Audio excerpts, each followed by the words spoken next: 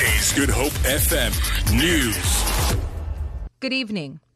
All 68 passengers and crew on board a Robben Island ferry, the Thandi, have all been safely evacuated from the damaged vessel. A spokesperson for the National Sea Rescue Institute, Craig Lambenon, says the incident happened between the island and the Table Bay Harbour. He says only 2 women have suffered minor injuries. Of the 68 people on board, only 2 have been transported to hospital, both with mild injuries, one with back pain and one suffering from anxiety.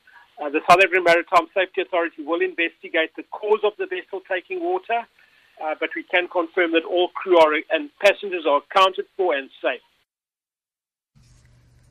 Lambenon says due to its buoyancy, the ferry is not likely to sink and will most likely be towed into the harbour.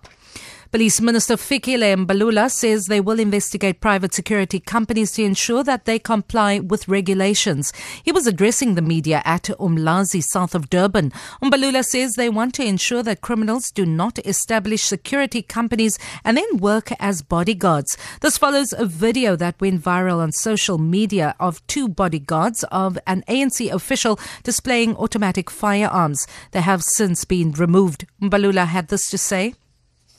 I've instructed the police to immediately deploy a fully equipped satellite police station on the other side. I want to express my solidarity with the community in Cleveland and assure them that enough is enough.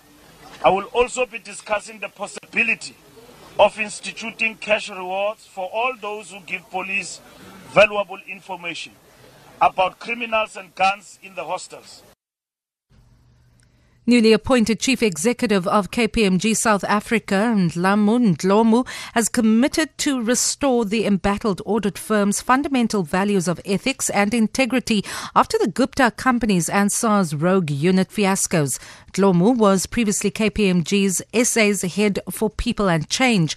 She's described as a highly experienced partner in leading transformation in the financial services sector.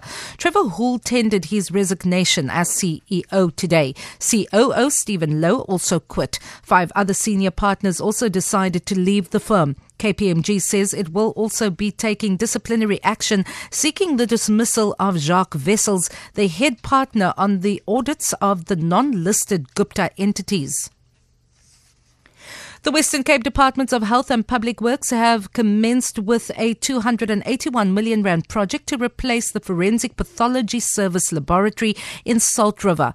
The new 3-story facility will be built at the entrance of Groote Hospital to support the University of Cape Town's academic training in the field. Provincial Health spokesperson Robert Daniels says once completed, the Observatory Forensic Pathology Institute will provide forensic services aimed at extracting, analyzing and preserving the integrity of evidence for use by the criminal justice system. The facility will have 26 autopsy tables, 360 refrigerated body spaces, 360 admission and dispatch fridges. The completion date is expected by August 2019.